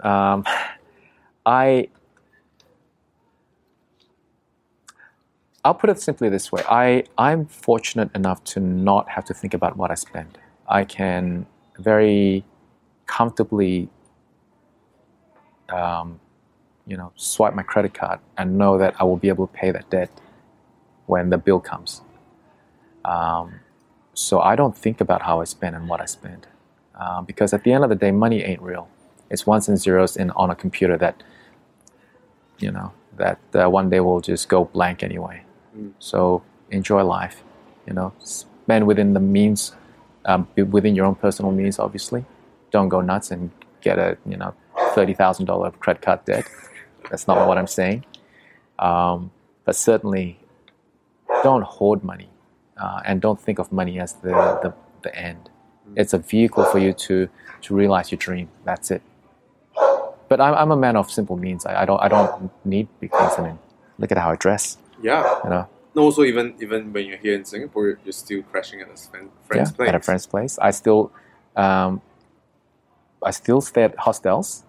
I still sometimes occasionally stay in dorms at 41. It's because I choose to do that, not because I can't afford anything else. Yeah.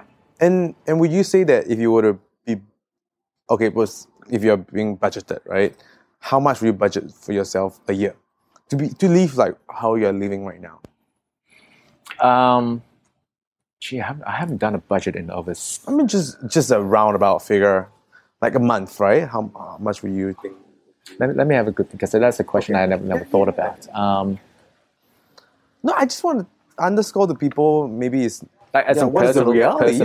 personal spending. You mean? Yeah. Like not talking about rent or anything like that, right? No. Okay. Well, I haven't paid rent in over 20 years, so that's kind of handy. I would say I spend probably around personally about $4,000 a month. Okay. Yeah. So that's not terribly much. No. Okay, moving to slacklining a little bit. I think this is one of those hobbies that you took up during this free time that you have now, and you casually told me that you'll be one of the first in Australia to be charging money to teach slacklining. Australia, in Victoria at least. Victoria. Mm-hmm. In Melbourne, yeah. Yeah. How did you do that? Don't worry about it. Yeah. Purely accidental, I think. I've been slacklining for a number of years now, and it started when I was traveling as well. I saw someone did it out in the park. In fact, I saw it in Malaysia, Malacca, and I thought, how cool is that? That is the duck's nuts. I bet you I can do it. And when I set my mind to something, I'm like a dog with a bone. I just don't let go until I got it. So and I'm an expert at becoming an expert. So I kind of picked it up real quickly, and it became a passion. It was fun, and not just because it was fun, but because it was a tool I used for meditation. So I draw a lot of parallels when I meditate to when I slackline, because when you're not centered and when you're not thinking about your body posture, there is no slacklining. You cannot slackline if you're not centered. So anyway, I've been doing it for a while, and I was quite good at it, and I was one of a few people who practice consistently daily, and so I get a lot of exposure, and people would often approach me, and I would teach them what I know, and so one day a mom came up to me and said, "Hey, I'm so and so's mom. You've been teaching my son for the last hour, and I've been watching you, and you're amazing. Are you a teacher? Where's your school at?"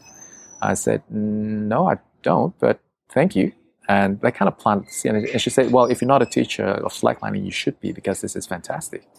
And that planted the seed. And whilst I didn't really do anything with it, again, a long story short, through a friend of a friend, a teacher from a high school came to me and said, "I heard that you teach slacklining.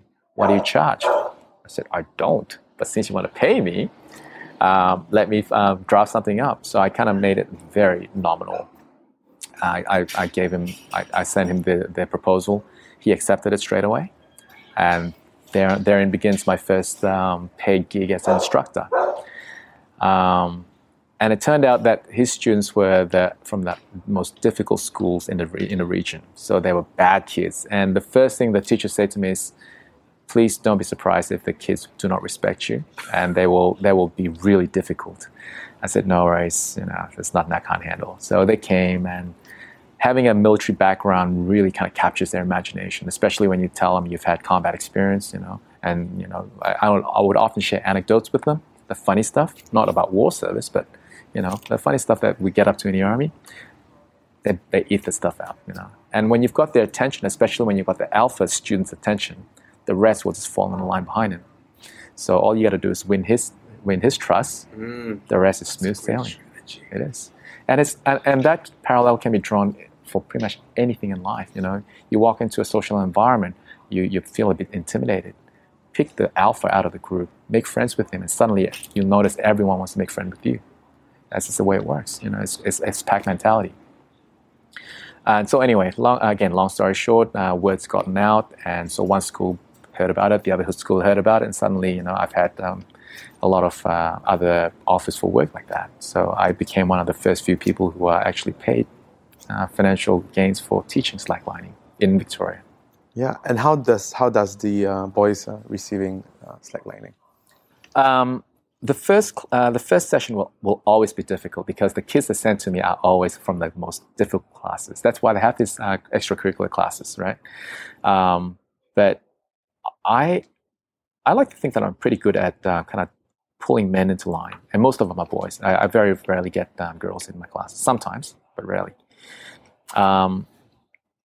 And what I've learned is 99% of the time, all they want is to be heard. All they want is to be acknowledged. As soon as you give them what they need, what they want from you, there's nothing they will not do for you. And so my job, as soon as I get them, is assess what it is they want from me, And it's a bit of give and take. Sometimes they will try and push the boundaries of my patience. And I'll have to very quickly pull up my my army hat and say, "Hey, boys, you can get away with a lot, but do not disrespect me because I will fuck you up 10 shades of blue." But not in those words. But I do sometimes have to pull them up very very forcefully because there's a lot of safety issues at hand. If you don't pay attention, not only are you risking your own safety, but you're also risking the safety of your peers. In which case you're risking my safety and my reputation as well. And it's your responsibility. Exactly. Yeah. I'm just gonna do a quick segue to one of the last question before jumping to the rapid fire question. So you're 41, and when you came in, you have a comment that you don't look like. So, what are your routines for keeping yourself physically fit? I don't so much have a routine for physical fitness, but I practice my art daily, pretty much 7 days a week. Beyond that, not really. I used to run 5Ks a day, but I realized I can't really maintain that because my knees are shot, my back's kind of busted, so it's causing me a lot of pain. So I dial all that back. Wow. So now I'm practicing more for my cardio fitness than the actual vigors of combat. For vigors of combat environments. So that's basically it. That's my martial arts and some stretching. Gotcha. All right. So quick round of questions. What is the books that you have given the most? Shantaram. Oh, okay. It's on the list. It's on the list. Would you want to do a bit of explanation on sell the people? Absolutely. Okay. For those who haven't read Shantaram, please do yourself the favor and do. If you're a traveler and you haven't met Shantaram, shame on you. It's a book about. It's not exactly a biography. It is a work of fiction based on a person's real life experience. And this person is a Melburnian who was a convict who did some bad things, landed himself in jail, and through his escape to India. After escaping jail, his life's transformation from criminal to what he ended up becoming by the people he met. And so a lot of his stories kind of resonated with me through my own travels. And whilst I don't exactly see myself in him, but I see a lot of parallels in our stories. Gotcha. And are there any favorite documentaries or movie that you like to? Love Mr. Attenborough. What's that? Mr. Attenborough. Yes, any Attenborough's documentaries resonate with me. How do I spell his name? Attenborough, that's a good question. A-T-T... Google that one. I don't. What are the famous work if you want to point someone to whoever's? I think it's one of his most famous one is called Earth or Life. It's just a very beautiful narrator. I love all his documentaries. What have you purchased under $100 that has most impacted your life? Let me think. Most impacted my life. my pen I carry with me every single day. And it's very useful. And can I find it on Amazon? You certainly can. How do I Yep. search for that? So my pen is called a hardware. What is it called? Is that the brand? No, it's called Hardcore. It's a hardcore pen. Yeah. Yes, you can Amazon it. You can eBay it. It's an Australian company based in Melbourne, which is why I bought it in the first place. Okay. But yes, it's a utility pen. Very heavy, writes beautifully. Okay, we'll just leave it as that. Those who want to do more research could type in. What are some of the worst advice you see or hear being dispensed in your world? Okay. Well, I hear a lot of bad advice coming from the martial arts world. It's just full of it. I'm not saying I give the best advice, but I certainly see a lot of bad advice coming from that part of the world, particularly in relations to traditional martial arts. Some of the worst one I see, I hate to say it, is from the Silat community.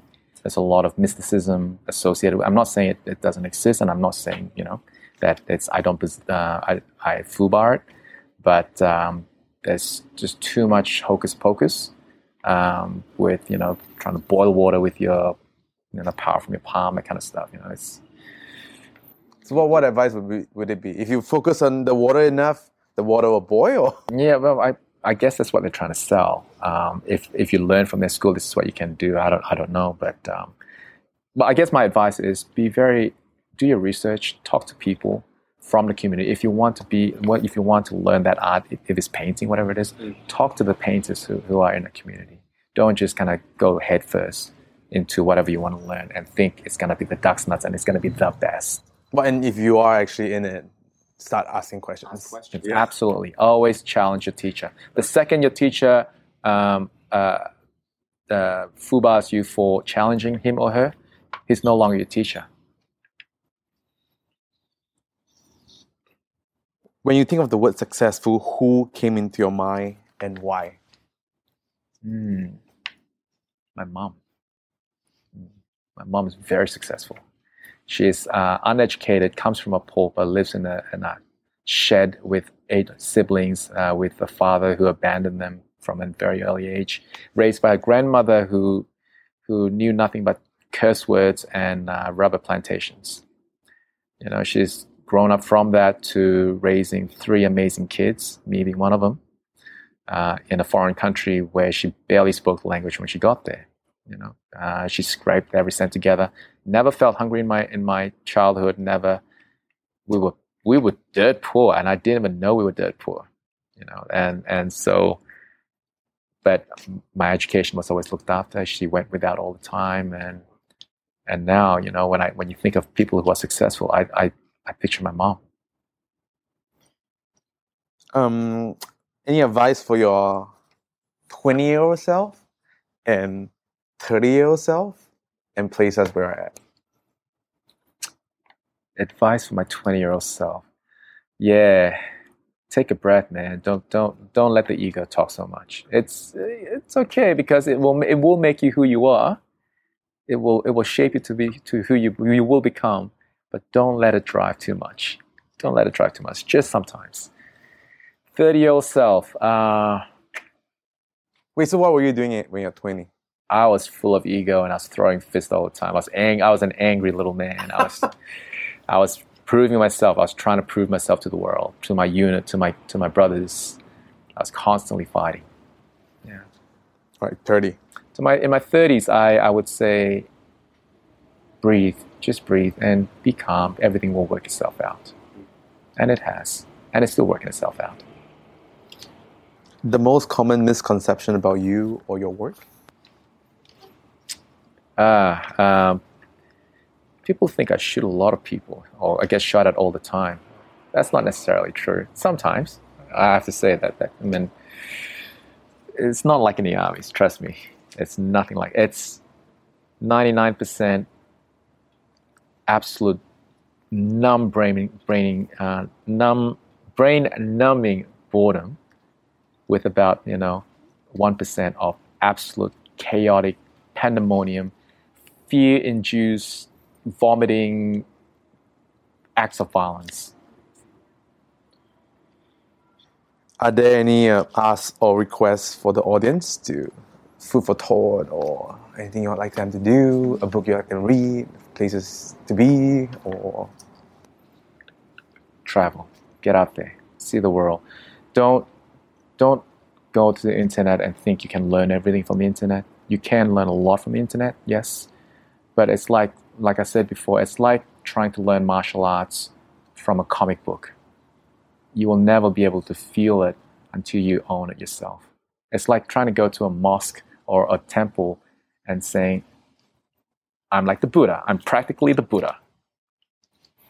Because if you haven't walked the path, you haven't experienced the journey, it ain't yours.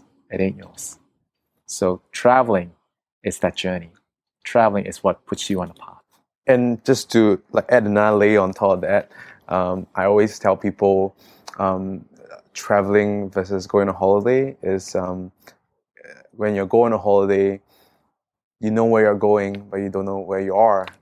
And when you go traveling, you don't know where you're going, but you know exactly where you are. Where can people find you or your projects on the interwebs? So Well, if people like to find out about what we do, you'll find me at www.casd-australia.org. That's our website. That's where our foundation is found. We are based in 5 different countries, and I'm one of 3 directors in Australia. Correction, I'm one of 4 directors in Australia. What's up, people? It is over. So as usual, all show notes, links, books can be found on the website, Bryan Victor, Bryan.